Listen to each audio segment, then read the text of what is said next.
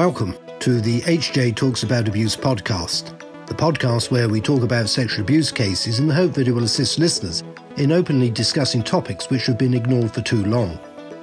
This podcast is brought to you by the abuse team at Hugh James. We are lawyers, so we tend to speak about the legal aspects of abuse cases, but we aren't too shy to speak up about the broader issues faced by survivors of sexual abuse too. We hope that you find it interesting, but more than that, if you are a survivor of sexual abuse, we hope that you find our discussion empowering. Hi, HJ Talks About Abuse podcast listeners. This is Danielle Vincent, the Senior Associate in the Abuse team. And today I am joined by Gaynor McEwen from the Rape and Sexual Abuse Support Centre in North Wales. Hi, Gaynor. Morning.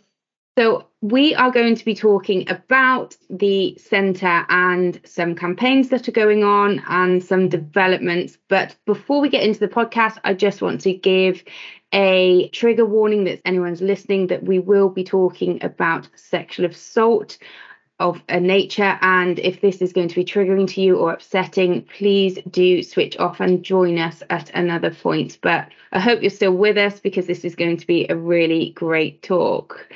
So, Gaynor, just to explain to our listeners, we met at the Rape Crisis Centre annual conference this year. Actually last year. We're now in 2023. So we met in October 2022, and I heard you give a fantastic talk. And then after that, I thought I would invite you on. So welcome. Great. Thank you very much. So today we are going to be talking about the fantastic work that your centre has been doing. Yeah, so we're the Rape and Sexual Violence Centre in North Wales. We're the only provider of sexual violence services for all survivors of sexual assault, sexual violence in North Wales. So we cover a really large geographic area. I think it's somewhere along the same size as Brunei. So that's how big it is. Lots of areas which are very rural, more sheep than people, apparently, and quite a diverse community. So we have lots of challenges in that, some of our clients live in very remote areas. Some clients live in villages where everybody really knows everybody, and lots of offences are committed within that village setting. We have lots of opportunities, I suppose, or we're looking for lots of opportunities to try and engage with as many people as possible and to raise awareness of our service, because we know that actually it's notoriously underreported, rape and sexual violence. Yes, and as you say, especially in smaller communities, if you've got somewhere that someone's going to go and you see somebody coming in or out of there, that there's lots and lots of gossip, for example, in this type of situation. So you can see why it would potentially prevent someone from seeking your services. So that rolls us on to quite nicely something that your centre has come up with, which I have not heard of anybody else doing at this point. So this is fantastic. And this is what we're going to start with talking about. And this is your mobile therapy unit. Yeah, so I think we are the only organisation in the UK actually that has mobile therapy unit of this type. So one of the challenges, as I said, is that we have a huge geographical area. We have offices across North Wales, but transport links aren't great in North Wales. There are not many opportunities to work within small locations and communities where, as you say, you would not be identified as going in to see somebody, doctor, your nurse, etc., hospital. Then we have libraries, etc. But again, because of the nature of what we're discussing with clients, we need to have confidentiality. We need to make sure that people can feel comfortable, safe, and able to discuss what's happened to them. So we decided that we'd look at obtaining a mobile therapy unit. So it's literally a little camper van. We got some funding, 30,000 from the Welsh Government, and we bought a van, which was then adapted to a mobile therapy unit. So it's much like a small camper van. It's got a little couple of seats and table in the back. It is great because it's, quite easy to drive. It's not the most huge thing, but it's perfectly capable of taking a couple of people, i.e. a client and a supporter if they need, and a counsellor. And we basically launched that last year. So it's enabled us to do lots of things that we weren't able to do previously. We were able to go into lots of communities. We have signage, but it's removable. It's magnetic signage. Yeah. So when we're going to meet clients, we're able to just give them a description of the van, the number plate of the van, and meet them in an area where they feel happy and they feel safe and they feel able to discuss things with us. That can sometimes be in doctor's surgery car parks. We've parked up in supermarket car parks where they're being used by the breast screening vans. Again, that means that, you've got lots of women, men coming back and forth, but it's not really identifiable as somebody going to that van. And it also gives us a bit of safety because we've got other professionals working nearby. Children love it because they feel that it's something a bit different. They get relaxed. They're able to do play therapy in the van. We've got Play-Doh, we've got paper, we've got pens, we've got paints.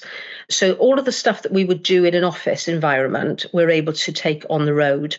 And one of the other things that we're able to do with it, we're going to things like colleges, universities, community events, races, runs, etc., fetes.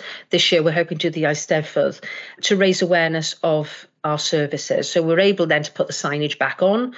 We're able to meet with people and get them to come to the van, for them to be able to disclose should they wish to. And we obviously then have got a private space where people could talk to somebody on a one-to-one basis, but also for them to access information, support, advice, and target hardening. And what I mean by target hardening are things that will frustrate a perpetrator. So we have managed to get through capital funding things like glass and bottle covers, straws. Mm-hmm. We were able to get testing strips so that people were able to put a bit of their drink onto a testing strip to see if it had been drugged. And we managed to get those in actual strips, but also in wristbands. We were able to get bracelets, which we think will identify people as knowing about sexual violence, sexual abuse, and spiking. And on the wristbands, it says "Don't steal my future," which is part of another campaign which we're running. And with that, we wanted to identify that young people that were out, women and men, were aware that these things were happening, and actually were saying to potential perpetrators, "I'm aware this happens, I'm not an easy target."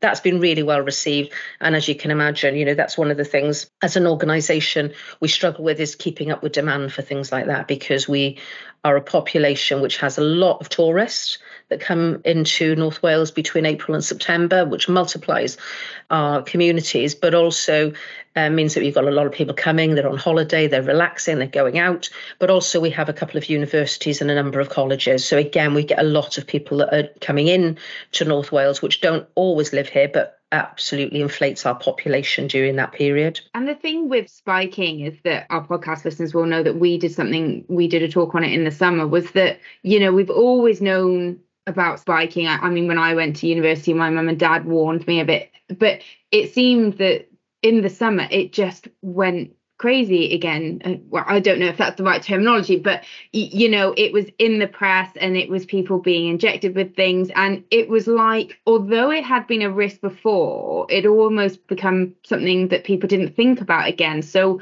when I came and I saw that you had the strips and the drink covers, and it's all things that people can easily pop in their bag, so it's not chunky, it's not intrusive on the night out, and actually it's just such an easy, fantastic way of protecting yourself. But as you say, these are all resources that can be dried up pretty quickly if they're really in need. But again, absolutely fantastic that you're able to provide these. I think there's a balance, Danielle, that we absolutely don't believe that women and girls and men should have to take measures to protect themselves. Perpetrators should not perpetrate. We should be able to go out, be safe, walk down the street, not feel threatened. I have 2 teenage daughters, both of whom feel that it's inevitable when they go on a night out that they will get some sort of harassment. It just becomes commonplace. That's unfortunately how we are as a community, which we have to challenge. We have to be challenging young men and saying to them, this is not appropriate behaviour and this is the impact that it has on people. But, until we get to that stage, we have got to, I think, give people the tools to make them be proactive in feeling safe themselves.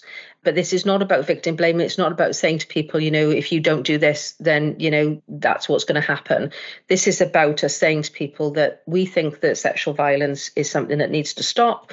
We need to educate people that commit offences. And by doing that, we need to be saying to people, I know that you are a perpetrator or potentially a perpetrator, and I'm not going to be a victim. So it's empowerment, I would like to think, more than anything else. We know that we had a huge spike in spiking after lockdown. And I think I mentioned when I spoke to you last time, COVID was a perfect storm. We were suddenly getting 18-year-olds who, for the last 2 years, at that period where it's really your informative time of learning about relationships, what's appropriate, what's not, had not had that contact with other people, with other young people. And actually, what they'd learned around sexual behaviour was probably on the internet or what they'd seen on television, which is completely inappropriate and absolutely doesn't bode anyone like it should be in the real world. So we had unleashed these 18-year-olds. They'd not had that time to, form that kind of relationship with other people. And suddenly they were out. And we did see this huge increase in spiking. And in North Wales, certainly we saw the normal spiking, but we had also the injections, which was very, very frightening for people. Yeah, I completely agree, especially because these substances don't necessarily show up in your system.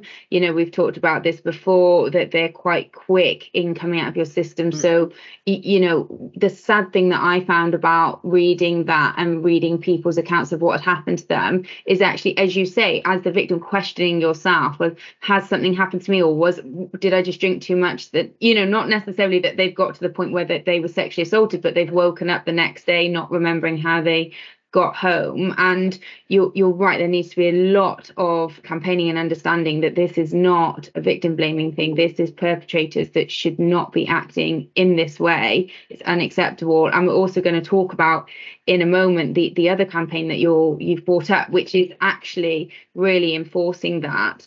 I know that you said when we talked before that you'd done some things in universities at raising awareness and spoken to people. And what was your finding there? So we did Freshers Week. One of the main reasons that we wanted to get the van up and running as quickly as possible was to do Freshers Weeks in North Wales, because, as I say, we have universities. So we went to universities and colleges, and in one university, and just one, the findings, we saw over 500 students that afternoon.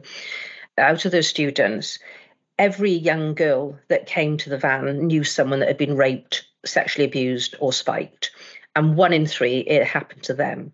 So those figures, for us, we expected it to be high, but that was absolutely, appalling. It was saying to us that actually, again, highlighting what I've said previously, that young girls almost expected this to happen to them on a night out.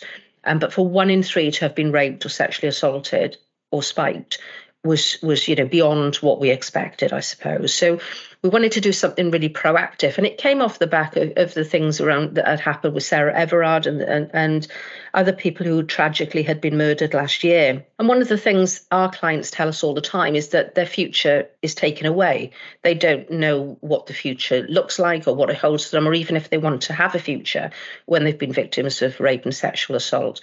Most of our clients, unfortunately, will be self-harming or have suicidal ideology. It destroys, a person's personality and their hopes and their dreams. So we thought that really was summed up by somebody stealing someone's future. So we wanted to start a campaign which directly spoke to young men, really, between the ages of 14 and 25, who seem to be perpetrating these types of sexual assault, harassment, spiking offences in the mainstream. So we devised a programme. It runs for about 2.5 hours, and we've been delivering it. We've delivered in 50 schools and colleges 50 sessions in schools and colleges in North Wales. It basically says to young people, this is what sexual offending looks like. And it covers everything from harassment, to offences online, to touching, to sexual assaults, to rapes. spiking is covered in it. And it shows the impact that has on the victim. But it also, and I was really keen to include this, shows the impact it has on the offender and their families. Because, I think that we need young people to not be bystanders and to actually say this isn't appropriate, this isn't right. Because we all know that, there's nothing worse for somebody walking down the road than if there's a group of young people who are potentially making sexual innuendos, sexual threats, or behaving in a way that makes somebody feel uncomfortable. And really what we wanted to do was encourage other people who may not be doing that directly to speak up and say, stop. Don't do that. It's not appropriate. And by doing that, we've said to them, if you commit these offences and you're found guilty, you can go on a sex offenders register. It will impact on your future on jobs. It'll impact on you travelling into other countries. This is the impact it could have on your family in terms of, we live in small villages. If somebody's branded a sex offender, it's not just them, it's the whole family that are impacted by that.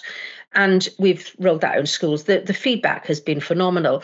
But what's been interesting and what we thought would happen, part of the lecture is interactive. And so we encourage the young people to answer questions via a mobile link, and they put a username in. And what's been really shocking, Danielle, the number of young men who put in Andrew Tate. And as we all know, Andrew Tate, is not somebody that we would want our young men to hero worship. But that's the name they've been putting in because so many young men see him as some sort of idol and hero. And again, going back to what we were saying previously, these are young men that for 2 years have been in lockdown and basically have just been informed by stuff that they've been reading online and seeing online. So it's about challenging that. Last week, actually, one was delivered. We had feedback last week, and a young girl after the session had gone to the teacher and said, I'm in an abusive relationship. I've identified actually that my partner, who's older than me, is actually grooming me. And we were able to obviously then get her some support, and she was able to then tell her parents. So we're talking about a 15-year-old who, previously probably would not have seen that or recognized it, but has been able to identify that and remove herself from that relationship. So, we're really, really positive about the programme. I mean, I'm excited about it. I'm excited to see the change in people as they go through the 2.5 hours.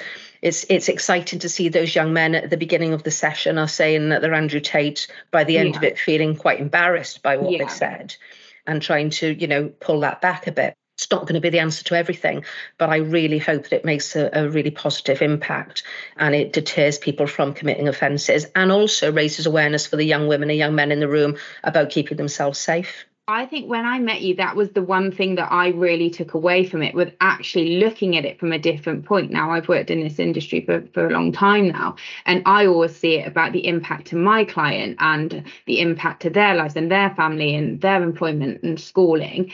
And when I met you and I looked at your campaign, I've now used that terminology when I've done quotes for other media outlets, especially when we had the Stephen Bear conviction, is that this crime was committed, but actually the perpetrator, now look at your life, you may never be able to apply for that dream job that you want because you've done something stupid, even if it was momentarily stupid and you've caused damage to someone else. Let's think about what will happen to you now. You may never be able to travel to certain countries.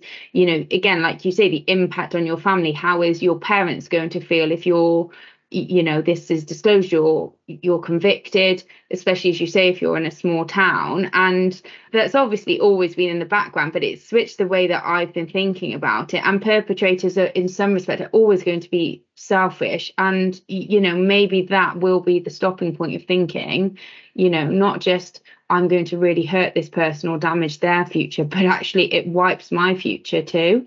And that's a really strong part. I think that it will be useful for young people that, as I say, aren't actually perpetrating potentially themselves, but they are in a group of people and they know that perpetrating is happening. And it's very interesting to say that you do come across young men specifically that have this affiliation to Andrew Tate. And then by the end of your training or whatever we would refer to it as, that they've completely changed the mindset, and that must just be such a positive for you when you leave that course, that you can think that actually this is making some difference. Because until sort of last week or the week before, when the Andrew Tate Blue, I didn't actually know how much of a following he had. I thought, what a horrendous individual, but I didn't actually think that he had men that were, it was thousands, if not millions of men that, really followed the horrendous things that he said.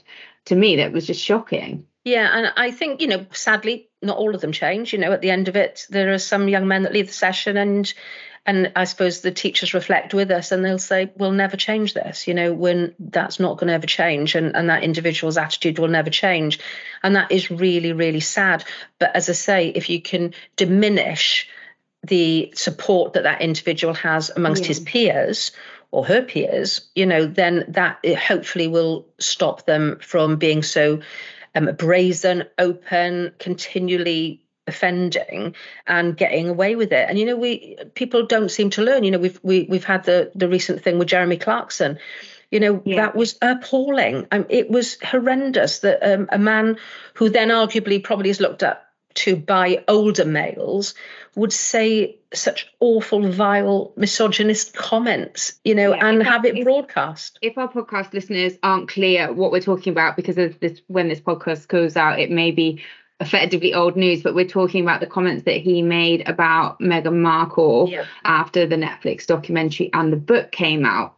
One thing I wanted to speak to you about is that I'm sure when you gave the talk at the Rape Crisis Conference, you mentioned about speaking to parents of perpetrators and having, mums talk about the impact on them. And do you think that that's been a strong part of the campaign? Yeah, so there's a section in the training which is by a family member who discusses that. And I do think that has an impact. And I suppose my rationale for that was because in the past, I've had a lot to do with restorative justice. When I was a national lead for restorative justice some years ago. And it's something I really believe in. And having spoken to lots of offenders that were going through a restorative process, sometimes the light bulb moment for them was the impact that it had had on their parents and their family. Their offending had had on their parents and their family. Because I guess when you're committing offences of any type, the last thing you're expecting, first of all, I suppose, is to get caught. And then if you do get caught, I suppose you're worried about the impact on yourself.